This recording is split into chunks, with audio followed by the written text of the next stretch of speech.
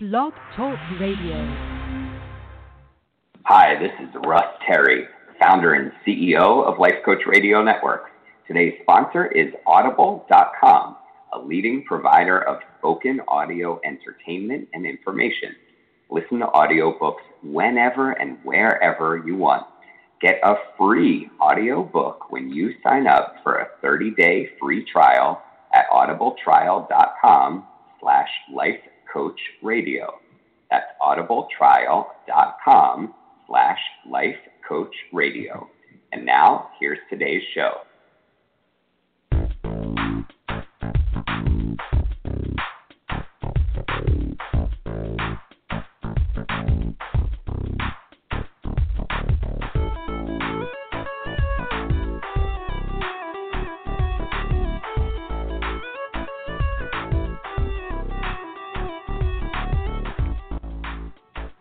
Hello and welcome. You're listening to Mark My Words here on the Life Coach Radio Network. I'm Mark Schall, broadcasting live from New York City. I'm a certified life and business coach, and twice per month I host Mark My Words, which is a life coaching-oriented show where I interview various people with inspiring life stories of overcoming adversity. I also speak with authors of great coaching-related books and programs, as well as many others who have great things to say. And sometimes I coach listeners who call in live on the air. So tune in the first and third Sunday of every month. So tonight is about leadership. Respectful leadership, to be more specific. Today, more than ever, it's becoming increasingly important for companies to maximize profits and limit wasted effort and expense, as we need to do more with less. Well, my guest tonight, Greg Ward, talks about the hidden gold for a company's bottom line that exists in the form of one of the simplest concepts known to man. It's something that in today's world we complain there isn't enough of anymore. Something we're taught as kids. In fact, many of us got reprimanded or slapped if we didn't display it while growing up. Something that leadership seems to have forgotten at times. And something Aretha Franklin sang about. I'm talking about respect.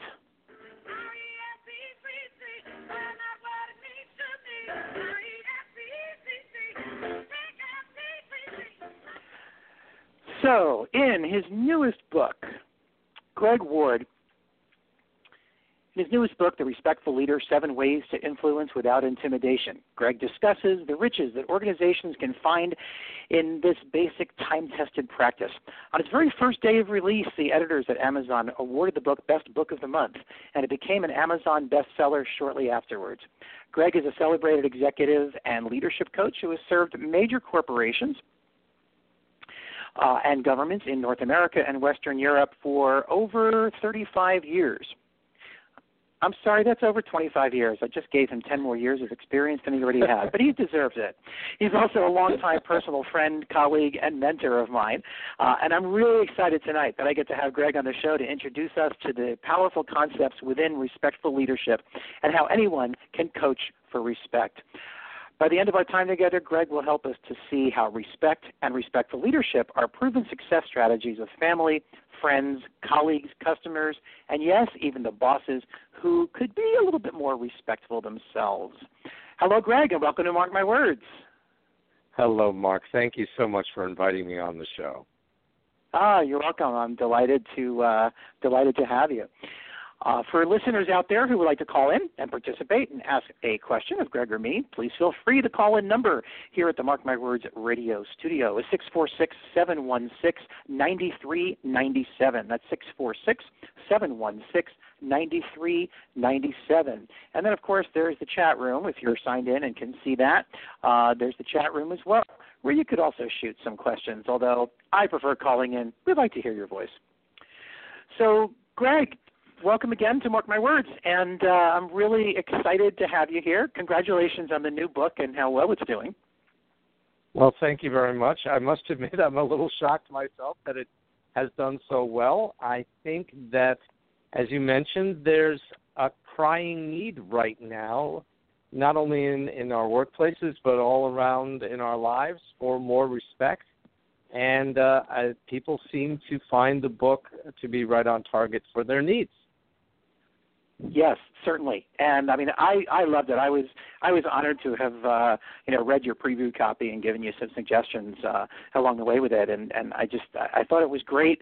The first draft, And then when it got published, even better. So so really great job, and congratulations. So tell us a little bit. You're welcome. Tell us a little bit about your background and how you got into the entire concept of respect as a leadership tool. Well, I actually have had many lives, and the short story is that I actually you and Morris the cat. You had 9 of them. I have at least 9.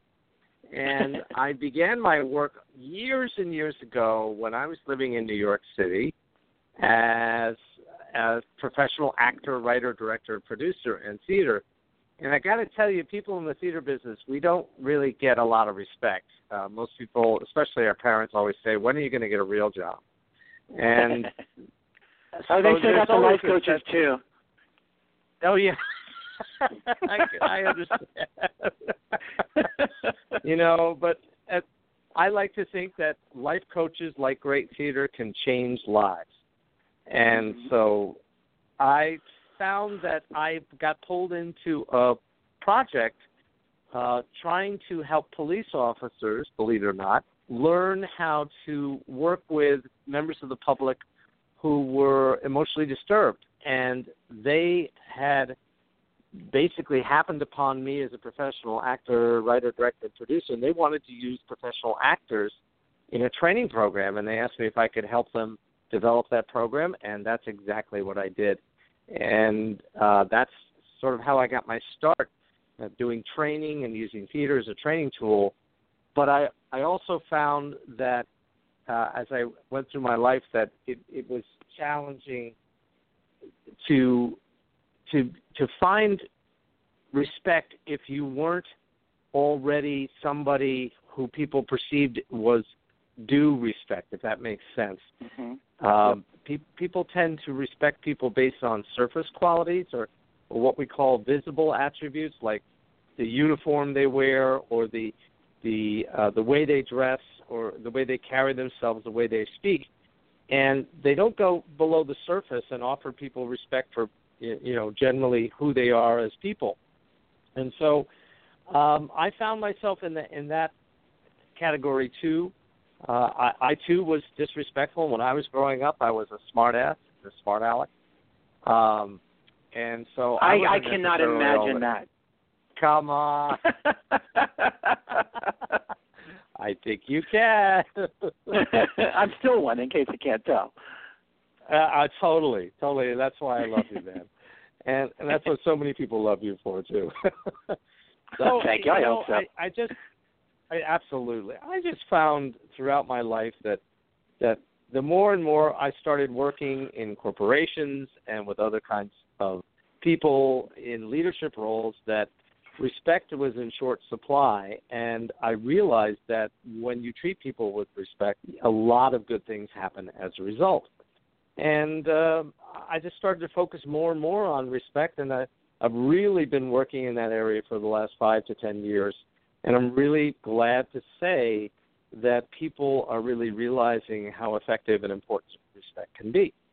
So that's kind of the short story, but along the way I also was a freelance journalist for the BBC and other UK media while I lived in Great Britain and traveled all over Western Europe. I saw the fall of the Berlin Wall, and I interviewed do you mind if I tell you a quick story about Berlin when the wall came down? Oh, sure. Absolutely. Considering we have another wall going up now in our own country, I think it'd be refreshing to hear that.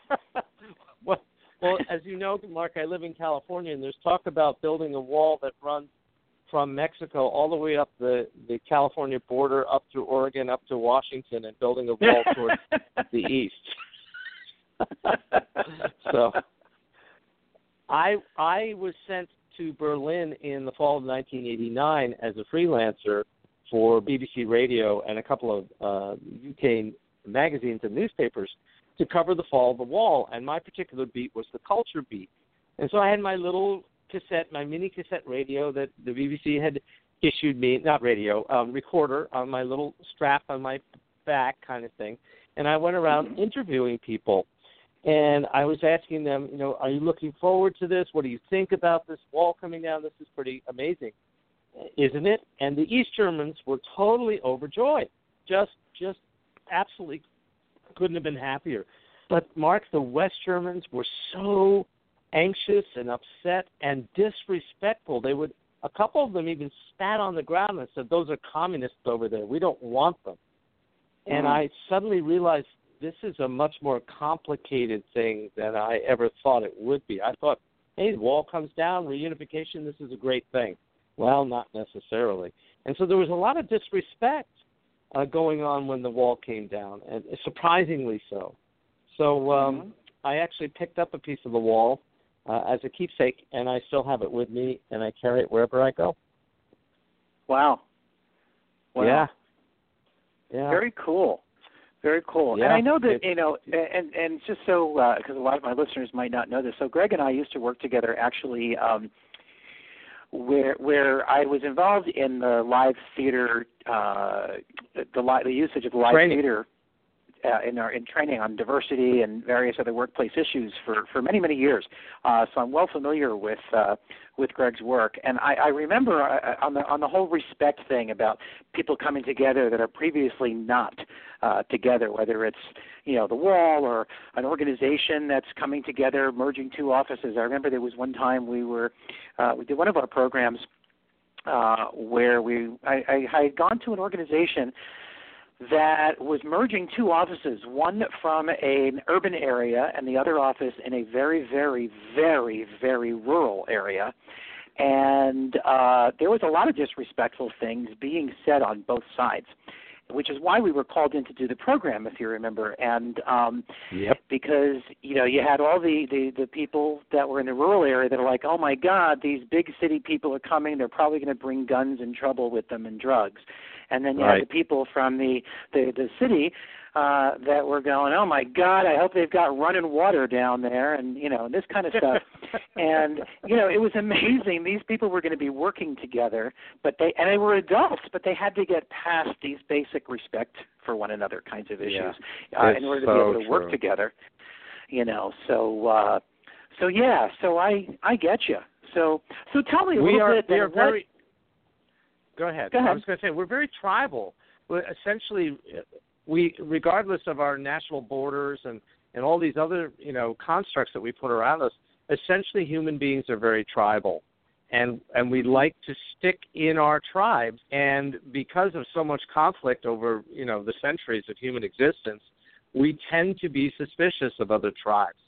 And so disrespect is a kind of self-preservation technique, but it's really, especially in today's global environment and workplace and cultures, it's so incredibly destructive. It works against us.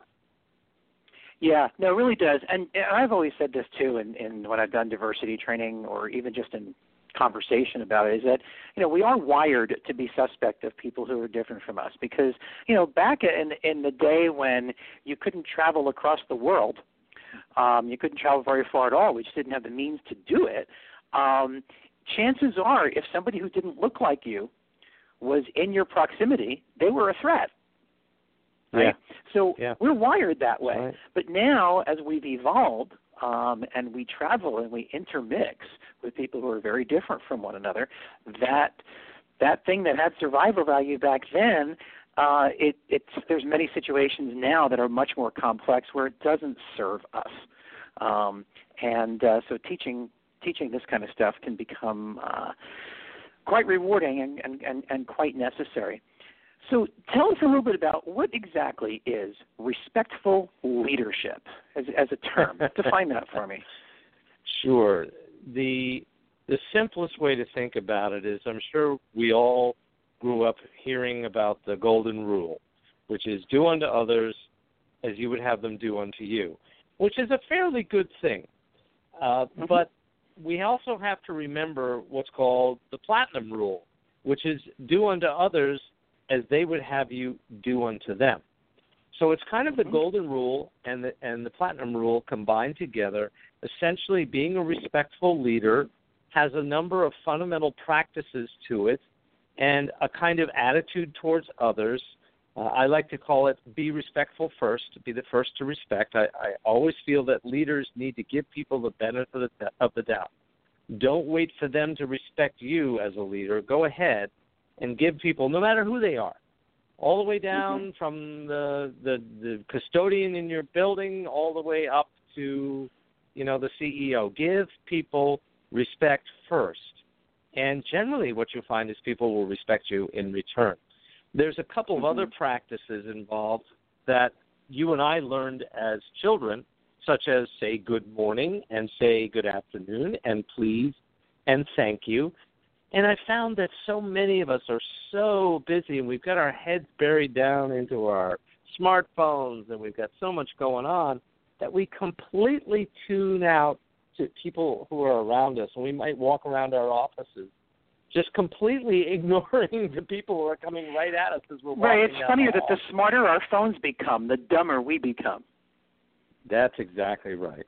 So I'm telling leaders, I coach all leaders, be present, be there, say hello to people, engage with them. Don't just hide out behind your phone. And we learned this as children. Just be pleasant, say hello. What's the big deal? But a lot of leaders these days feel like they're so swamped that they just can't do that. There's a couple of other practices involved, but generally people say to me, "Oh, you just want people to be nice," and I said, "No. Nice is okay. It's okay to be nice, but it's also more important when it comes to respectful leadership to simply fundamentally recognize that if you treat others with respect, not only will you be respected, but generally speaking, they're going to be more motivated to want to work harder for you. And I don't know a leader who doesn't want that. I've never met one. So if you treat people with respect, you're going to motivate them. That's the bottom line here. So in your book, you talk about the concept of coaching for respect. So what exactly is that? I mean, obviously it's beyond just teaching people to be nice, although I'm sure it involves quite a bit of reminding people of that. But so what exactly is coaching for respect, and how do you achieve that? Right. Well, it very often in my work, and I think you as well, I might get a call from a head of human resources or legal, and they'll say, well, we've got two people here who are really at each other's throats. They're being disrespectful to each other. It's impacting the workplace, blah, blah, blah. Can you work with them? And so I have a process in which I go first to leadership and say, okay, what are your expectations of these people and what's going to happen if they don't change their behaviors and all that kind of stuff. And once I've gotten through that, then I start to work with them as individuals, the two people in question, and try to get down to some base level understanding with them about a few simple concepts. One is this concept is you don't have to like someone to work with them. You may have heard about that's a very famous phrase. You don't have to like someone to work with them. But all my research and all my work tells me that you actually do have to have some level of respect for them. And it's usually around three areas. It's either their knowledge and experience, how long they've been with the organization, what they've learned and what they know. That's one area. The second is their skills and their talents, what they bring to the workplace that really makes them effective. And the third thing that we respect in other people at work is the way they treat us and other people. And so once I get people to understand that usually respect is lost because of the way someone has treated us, that can sometimes become over and create such a sense of threat. You talk about threat, such a sense of antagonism and attack that the negative feeling associated with feeling disrespected will override the respect for someone for their experience and the respect for their talents and skills. And so my work is around coaching people to understand that the person who disrespected you, that you feel so deeply and strongly offended by, still has some inherent value and worth to the organization. And I try to coach those in you if you're open to that coaching. Some people just don't want to be coached, as I'm sure you know. They just don't want to hear it. So that's my first step, is to get them to understand that, the person that you're in combat with actually does bring something to the table at this organization. Now, you and I also know that there's such a thing as unrightable wrongs. And if someone feels so strongly that what was done to them was just an unrightable wrong, I actually go back to leadership and I say, I'm sorry, this situation cannot be resolved using my coaching for respect process. And I pull away from the engagement. So it really takes two people who are willing to engage, willing to own their stuff, willing to own that the other person has things that are worthy of respect, and perhaps offer apologies and commit to ways of working together going forward. It's a process. It sometimes it works, sometimes it doesn't. Fundamentally, what it depends upon is people's willingness to be coached and willingness to own their stuff. And sometimes that's very hard for people to do. Sure. Does that explain it for you? Yeah, okay. No, absolutely. Great. Absolutely. And Great. and I understand that part of it is based in, as we've talked about, the concept of appreciative inquiry. Yes. Can you comment a little bit about that? Well, I think the whole appreciative inquiry movement began with Ken Blanchard, didn't it, long ago? I think so. I think so, and I'm very proud to say that he is the top quote on the back of my book, and he says some very nice things about my book, and so I'm really proud of that. But essentially, we as coaches, it's hard sometimes to help people who are so stuck to appreciate other perspectives and other points of view. And at the same time, we as coaches, we can't get pulled into their stuff and become sucked into their way of seeing the world. We have to stay dispassionate and as much as we can objective. So we have to coach them. We have to ask them the right kinds of questions which will open up perspectives in them that they may not necessarily see. And again, that's a skill. That takes time and effort, and it's not necessarily something we can learn to do overnight. Sure. Yeah. So, can you give us a brief synopsis of the story in your book, and how it sort of illustrates these concepts? Sure. I wanted to not write yet another how-to book because there are some great how-to books out there, business and leadership. But what I have found more than ever, and this is about 15 years after my first book came out in 2002, which was totally a how-to book. What I found is that these days people have very little time to read, but what they will read is a good cracking story. And so what I've done is I've written a story about a fictional CEO of a fictional company here in San Diego, where I'm based, who once he's been installed in that position, he's taking over after the previous CEO had been let go by the corporate overlords that ran this company. And he's been brought in as the new CEO. And very quickly he finds out that his leadership team is engaging in really disrespectful behavior, not only to each other, but to the employees and staff and even to customers.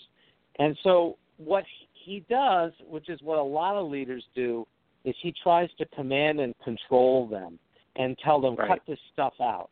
And he gets sucked right into their behavior, and he starts behaving just as disrespectfully as they do. And it all backfires horribly. People start quitting, and they're in deep trouble with their customers. And he's very fortunate in that there's a little old lady who works in maintenance in this company. And she overhears him being a jerk. And she tells him respectfully, but in no uncertain terms, that the way he's going about trying to change things is obviously not working, and he needs to learn to try to respect as a way of driving change in the company. And at first he blows her off and calls her crazy and all that kind of stuff. But eventually things keep happening to him, and fortunately she's around to kind of guide him a little bit, that eventually she becomes a bit of a mentor to him. And all she is. And I love how you so appropriately named her Grace. Grace. Her name is Grace. It's great. She's a great character. She's really in his face, but she does it respectfully. And over time, she's able to coach him to trying a new way to do it, and a new way to be a leader.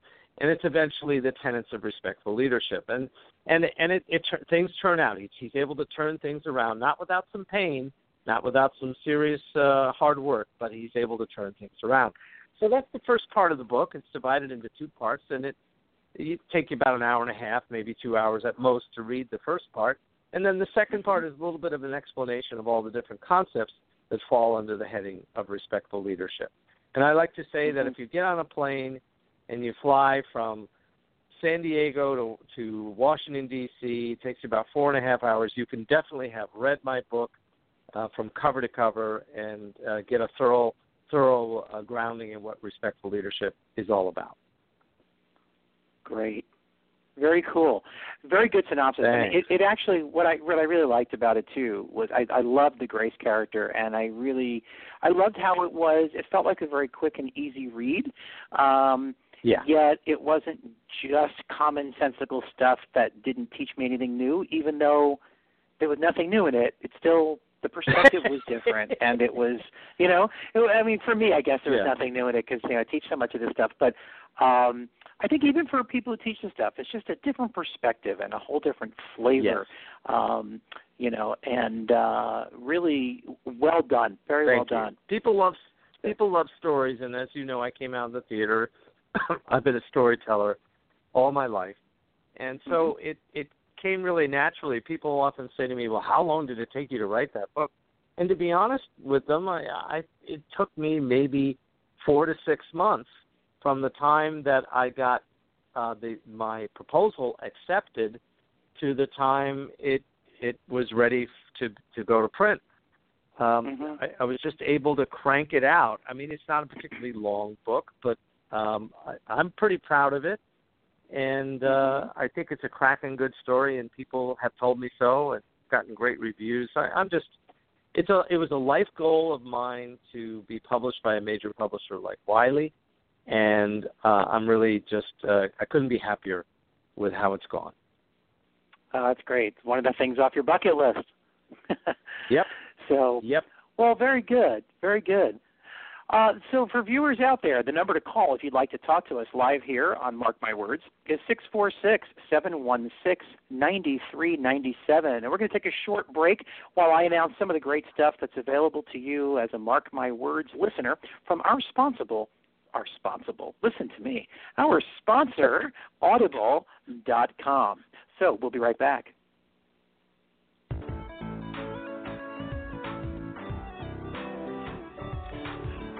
Mark My Words is happy to be sponsored by Audible.com, a leading provider of spoken digital audio entertainment and information. They have more than 150,000 titles to choose from, and you can listen to them on any device, including whatever you're hearing us on right now. And if you sign up at our URL, which is audibletrial.com/lifecoachradio, you'll get one free audiobook and a 1-month trial of the service. That's audibletrial.com/lifecoachradio.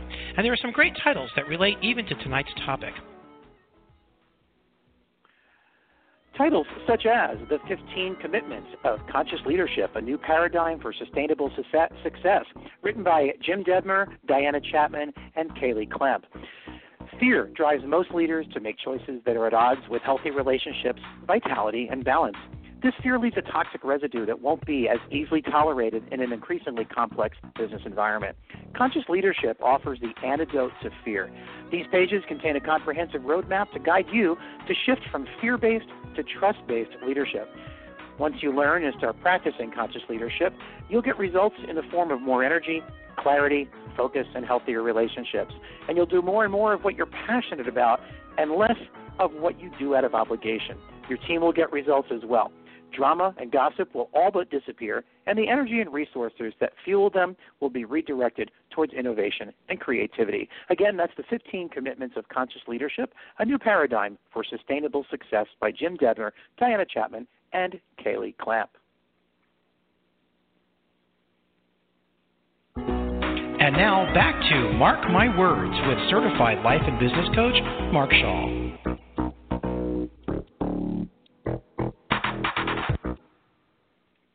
back here for the second half of Mark My Words. And we're talking with Greg Ward. Greg Ward is the author of an amazing book on respectful leadership. And we're talking about the concept of the book and the hidden gold that it teaches organizations to find in the form of respect in its leadership style. So Greg, I'd love for you to tell the story a little bit about how the car accident that you had as a teenager and how that taught you the concept of respect as a motivator. Yes. I was, we were joking a little bit before, but it was true. I was a very arrogant, full of himself teenage guy. And I had a bit of an attitude towards authority. I had a bit of an attitude even towards my peers. I just thought my poop didn't stink. And I also had a wonderful girlfriend, and she and I worked at a restaurant together. And one night in my senior year of high school, she and I did a double shift and decided to drive home together in my car.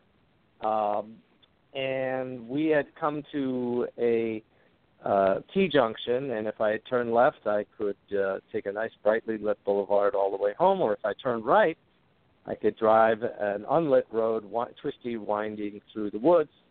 And I decided I'm driving a hot sports car that I'm going to drive through the woods. And we were singing Billy Joel on the FM radio and being madly in love. And I was so in love that I didn't pay attention to the road. And I went off the road, and I hit a telephone pole, and Michelle was torn from the car. And I had a lot of trouble finding her in the dark. I was screaming, and when I did find her, I realized that she was gone. And I kind of lost my mind. I went very, very insane. I don't know how long I was screaming and running around like a lunatic. Eventually, the police showed up, and they put me back in the back of their squad car. And I thought, if I can get one of their guns, I can kill myself. And I didn't obviously do that. And I heard a voice in my head, and the voice was my own voice, and it said, Greg, well, you have a choice here. You can either figure out a way to get through this, or you can let it ruin your life, and, you choose. Well, I didn't really know how I was going to get through this, but I was very, very fortunate in that I wasn't blamed for my mistake. I was given love and trust and respect. Although my own self-respect went through the floor, I hated myself, I loathed myself. And fortunately, I had family and friends. Even Michelle's family gave me love and respect. And over time, I began to come out of it, and I was a completely different person. It changed me utterly. And if it had not been for the respect I was given and the trust and the love and the caring that I was given, I do not feel that I would have ever come through it a whole person. I just don't think that would have happened. And it set me on the path of where I am today in a funny way. All my life has been a search for respect and for self-respect and for trying to generate respect in other people. I'm not perfect, that's for sure, and sometimes I can be pretty disrespectful. I think I'm getting better at it as I get older. I'm learning to breathe more deeply. I'm learning to get myself together. In my book, it's one of the respectful leadership practices that I call get your shift together. Get your emotional shift together, and don't let your emotions run you and run other people. Try and get yourself under control and focus yourself. So that's one of the practices of respectful leadership, and try to do that all my life. And I think I'm finally getting a little bit better at it. Great. So that's great. that Wow. story. And yeah. Yep. Yeah, what a story. And I imagine that as you teach stuff about being a respectful leader, sharing that story is probably a pretty powerful moment in your seminars and workshops. It kind of wakes people up to the importance of respect and the value of respect. Yes, it is.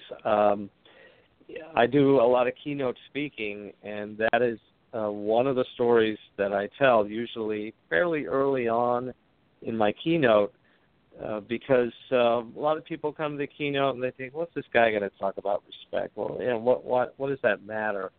And once I tell that story, people really sit up and they realize, wow, respect is very important. It does motivate people. It does make an enormous difference in people's lives.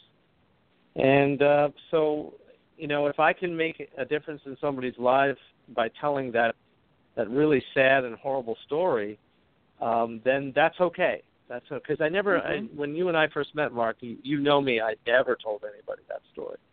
I didn't have the courage. I didn't have the courage to share it. But I realized through some coaching, partly from your coaching later on, you encouraged me. You said, that's such a key moment in your life and supports in what you try to do. You need to tell that story. I remember you coaching me on that quite a long time ago. So I'm very blessed that you did that because it helped me decide to go ahead. I'm glad to hear that, yeah. And thanks for recalling that for me and reminding me of the impact that had. Because it's really powerful. And I remember when you shared it with me for the first time, and I was like, wow, I'd known you a long time, and I never knew that. Right. And it just sounded like something that's so needed to be told. So I'm really glad that you've found a place to do that and a way to do that it really impacts others in such a positive way. You had said that you had mentioned in the story that was one of the practices, daily practicing respectful leadership that you outline in your book.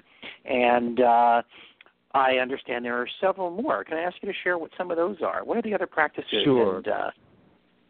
And, Sure, absolutely. The one I mentioned was to get your shift together, and which is kind of a little play on words. I think you all know what we're talking about there. But another one that I really want leaders to understand is they have to nip disrespect in the bud, which means, sure, people play around, they tease each other in the workplace, they say things, they make these offhand comments, and sometimes they can be pretty disrespectful and cutting and backstabbing and infantile and all that kind of stuff. And because so many of us are conflict averse, we don't say anything. And we let it go. We think, it's no big deal, it won't make a big difference. Well, it actually does make a difference. And people do get affected by disrespectful little remarks and cutting behavior. So what I urge leaders to do is when they observe people behaving disrespectfully, they need to take those people aside. And they need to nip it in the bud. They basically need to give them a little feedback, say, you might not be aware of it, but little remarks like that have a significant impact over time on how people behave. And the last thing I think you would want, you got to give people the benefit of the doubt. The last thing you would want is people feeling that you're a disrespectful jerk, and because nobody's going to want to work with you. And so what I encourage you to do is go apologize to that individual, do it sincerely, do it fully, and don't engage in it again. And that's what I try to get leaders to do. Some of them see the value in that, others don't. But I think it's an absolute imperative practice for leaders to nip disrespect in the bud. Another one I want to talk about is when leaders are disrespectful themselves, they need to apologize for disrespect. And what we see a lot is leaders are very, very uncomfortable apologizing. There's a lot of research out there that contradicts what many leaders feel. They feel that if they apologize, they're perceived to be weak. Well, what the research seems to indicate that if a leader apologizes for clearly a disrespectful act, and they do it in a way that I call a full apology. And there's a number of steps involved with full apology having to do with taking ownership and not making any excuses. You know, Ryan Lochte, remember during the Olympics last year, Ryan Lochte got involved in that whole thing where he made up that he was robbed at gunpoint and all that. So it turns out he and his buddies were drunk and they busted up a bathroom or something like that. And he made up this whole story. And finally, when he got caught, he made an apology and he said, "I'm sorry that happened, but when you're faced with a gun and threatened, you do weird things." And it's just like, dude, you just took away all the sincerity. You just made excuses for why you were a jerk. And so it's really important that as a leader, if you've made a mistake, if you were disrespectful, go to the individual and say, you know what? I did it. I own it. I make no excuses. In fact, I know it hurt you and it was inappropriate of me. It will not happen again, and I hope you'll let me make it up to you. That's what's important there. Yeah. What's important there, too, is that it really be a sincere apology and not the sort of what I call the politician's non-apology, where they're like, I'm sorry if I may have hurt anybody with my unintentional actions or unintentionally hurt somebody with my actions, right? And it's like they're not really taking ownership, or I'm sorry you felt hurt by that, as opposed to I'm sorry that I did something that hurt. That's right. And that's a key difference. They're using if, the word if, it's a weasel word. You're trying to weasel your way out of it. You're also saying, I'm sorry if you were offended. In other words, some people aren't offended, but you were. You're too sensitive. I hear that a lot. Oh, people are just too sensitive. And my response is, stop being too much of a jerk. How about that? And so it goes both ways. Now, what the research tells us is that leaders who sincerely and fully apologize for being disrespectful find that if they don't ever engage in that behavior again, the level of respect for them as leaders actually goes up. It's amazing. People are so afraid to apologize because they're afraid of looking weak. Well, the reality is an apology can often make you look strong and respectful and decent. And isn't that what we want as leaders? Yeah, absolutely. It's like the buck stops here. You know, it's like, look, it stops with me, and I'm the one that owns responsibility for this. You know, as opposed to blaming others or saying, that's something that I inherited, and I'm trying to clean it up. It's like, you know what, the buck stops with me. I'm accountable, and it's on me, and I take it and I own it. And what do you need from me to clean it up? And then clean it up. Exactly. And then clean it up. That's right. Yeah, because what I have found in my work, and I'm sure you have in yours, is that people get more upset with somebody trying to avoid responsibility for what they've done than they do with the thing that you've done. For what they actually did. Yeah. Yes, that's so true. That's so true. Another aspect of respectful leadership is never try to fight disrespect with more disrespect. This happens in public space. You know, you'll be driving along, and by mistake you try to shift lanes, and you don't see somebody in your blind spot, and they honk their horn at you, and you quickly move back into your lane, and then they come next to you and they flip you the bird. And what are you thinking about doing? You're going to flip the bird right back. Well, it doesn't de-escalate the situations. In fact, it escalates the situation. And makes a more dangerous situation on the road. Yeah. Right. Sure. Absolutely.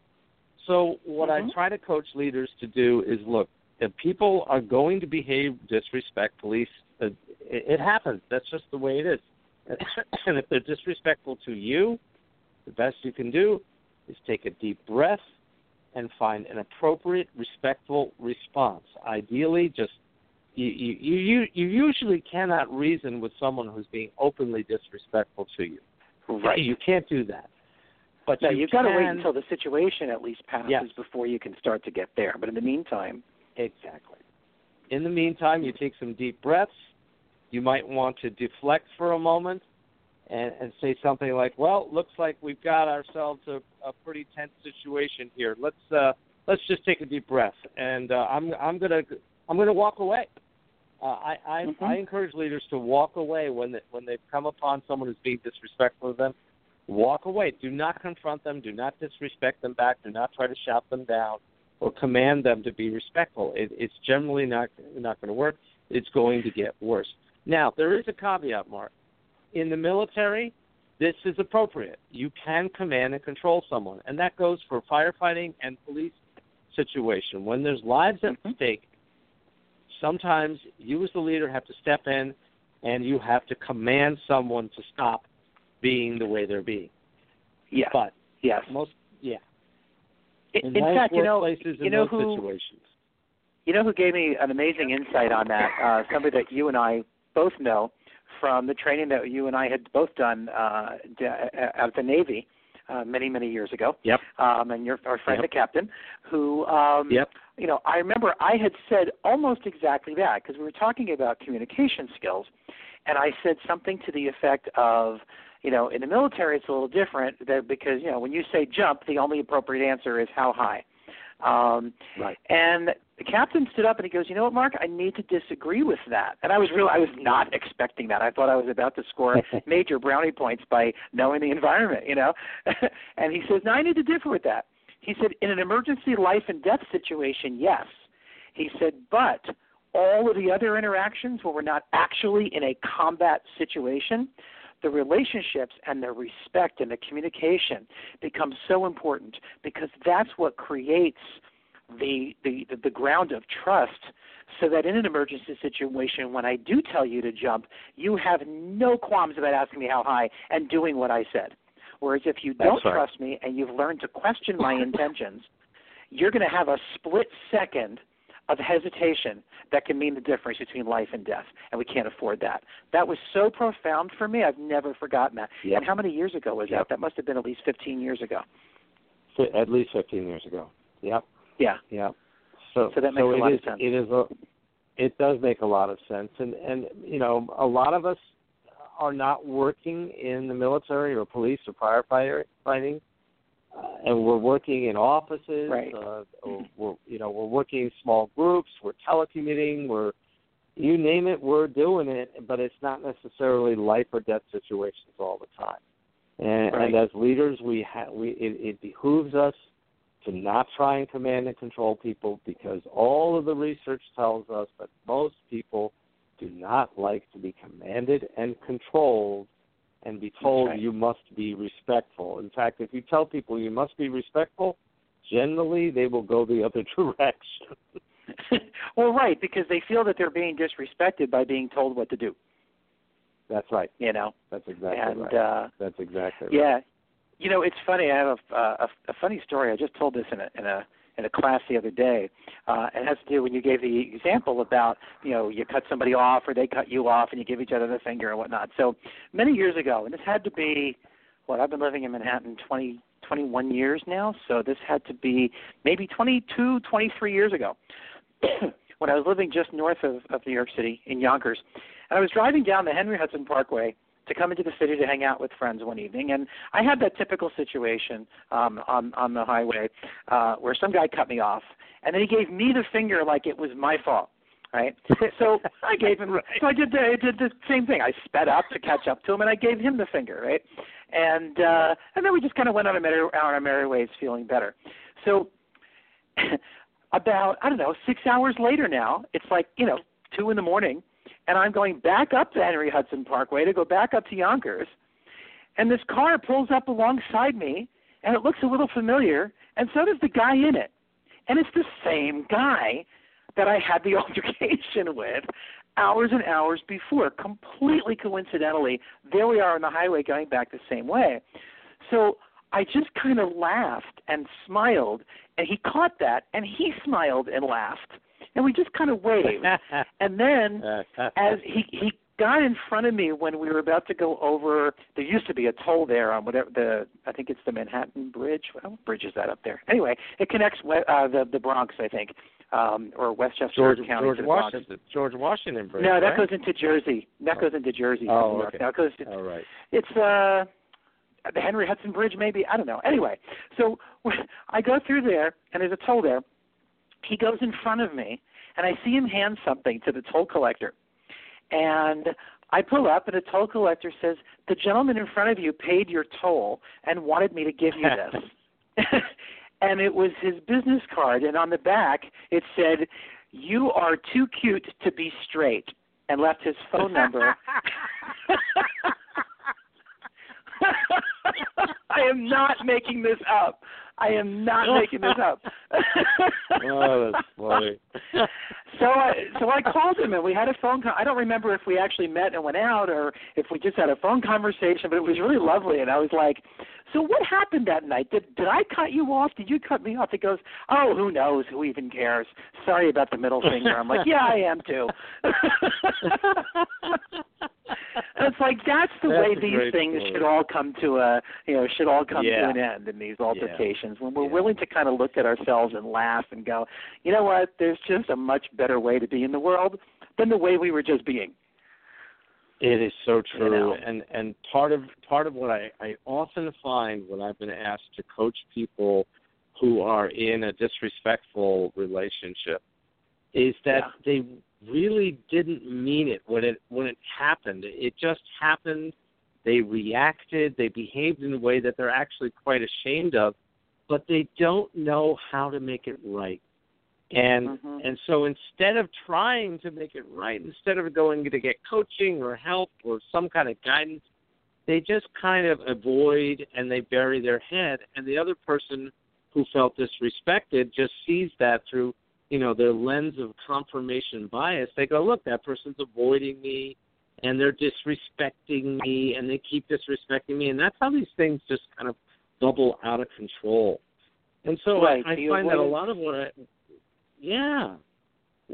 I'm trying to coach them to come together, it's owning their stuff. And once they start to own their stuff and once they start to apologize, the dam opens and we make real progress. Yeah. It's really interesting. I know when I've coached a lot in the corporate environment, and there's these interpersonal conflicts because of this thing that happened 2 years ago, right? And and it's so in their way. And then, just in one session or two, you talk about it with the client and you get them to the point where they just open up, at least to you, about it, and they begin to see how silly is it that this is in the way. And it's so beautiful when you can get those two people to really shift it themselves, right, to get their shifts together, as you would say, to really shift it inside themselves and find that place, with our support as coaches, to be able to have that conversation that really heals it and moves them on from it in most cases. And it's a really beautiful process. There occasionally are those sociopaths who there's just nothing, doesn't matter who you are, what you say, it's not going to make a difference. And that's our job, is to figure out who those people are. And I have, this happened recently, I was asked to engage with two very senior leaders. These were two institutions that were working together in a partnership. And they didn't respect each other at all. And one of them was willing to work on it, but the other claimed that they were willing to work on it, but after a couple of sessions it became pretty clear that they were just saying the right things, but they really weren't willing to engage and try to make this work out. So I went back to the leadership and I said, I'm really sorry. I've taken it as far as it can go. I can't help anymore in this situation. I wish you luck. And they were kind of surprised. And I said, look, you've got one party here who just is refusing to accept that there are things in the other that are worthy of respect, and the same party is unwilling to accept how their own behavior has negatively impacted the relationship. So I can lead that horse to water, but I can't make him drink, and I'm really sorry. And that's, sometimes we just have to do that. Well, that's what we both know as coaches. The people have to be willing and wanting to move past it and willing to let go. They do. Willing to let go of being right. Yeah. And that could be very, very difficult depending on what the hurt is, that was caused. And that's why I consider it such a gift to be able to do this work and help those that can get past it get to that point where their lives just take a whole different direction as a result of that. It's so true. So that's really great. That's really great. So we've got nip it in the bud, get your shifts together, apologize when you're disrespectful as the leader, and never try to fight disrespect with more disrespect. Those are 4 of the tips. And the rest are in your book. We're about out of time. So we're just going to have to tell everybody that they need to buy your book in order to see what the other tips are. And I do recommend it. And again, the name of the book is The Respectful Leader, 7 Ways to Influence Without Intimidation by Greg Ward. And we'll come back to Greg in just a minute to say our final goodnight and just get a final comment from him. But first, I just want to tell you a little bit about one of my upcoming shows on April 2nd before we wrap up this evening and before we get Greg's final thoughts. And I'll tell you what you can expect on some of our other upcoming shows here on the Life Coach Radio Network over the next few weeks and few days. So my next show is 2 weeks from tonight, and I'll be doing an encore replay of a previously aired fabulous and wonderful program. 2 weeks after that will be my next live broadcast, and that's going to be on April 2nd. And I'm delighted to present how to have a political discussion without talking politics.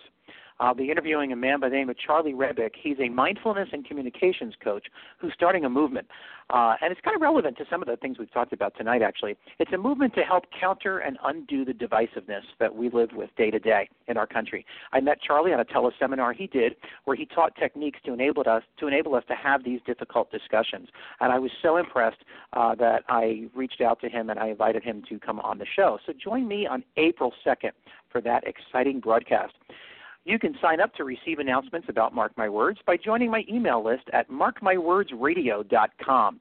And then just click on Home, and then click on the Subscribe to my free newsletter button above my picture. And you can also set up an auto reminder at blogtalkradio.com/lifecoachradionetwork. Just go there and scroll to the next episode of Mark My Words and click the blue reminder button so that you won't miss it. And we also have some more great programs coming up on the Life Coach Radio Network's 4 sister stations. Yes, we actually have 4 sister stations. We've got the Life Coach Radio Network, which you're listening to right now, the Life Coach Chat Channel, Life Coach TV Network, and our newest addition to the family, the Power Network, which is a network dedicated to talking about issues of race in this country.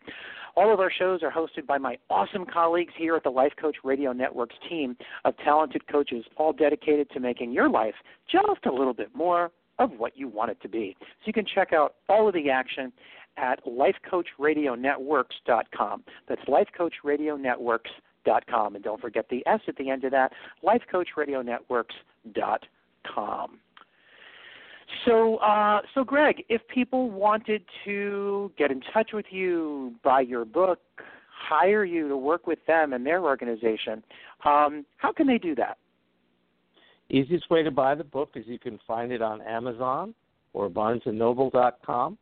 You can also go to my website, respectfulleader.com. That's all one word, respectfulleader.com.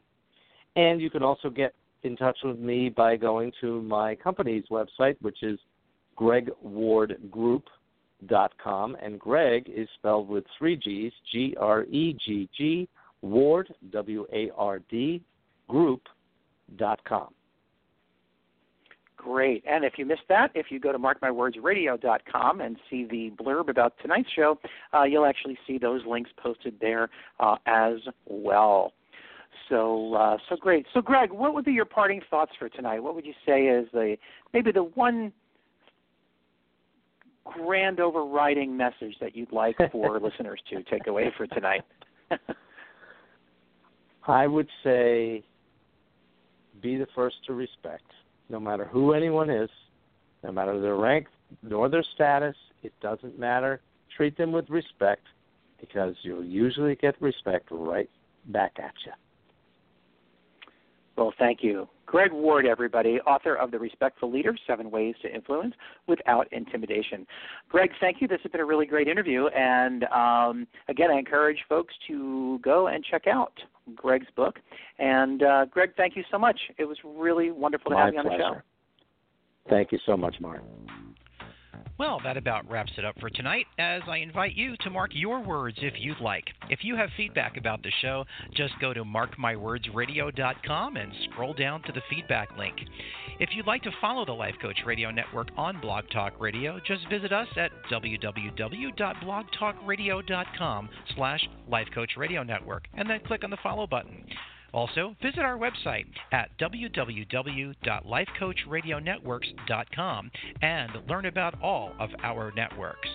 I hope you enjoyed the past hour and that you found it engaging, enlightening, and stimulating. You can listen to Mark My Words live on the first and third Sundays of every month at 9 p.m. Eastern Time, as well as listen to any previous show from my archives at markmywordsradio.com and on iTunes by searching Mark My Words.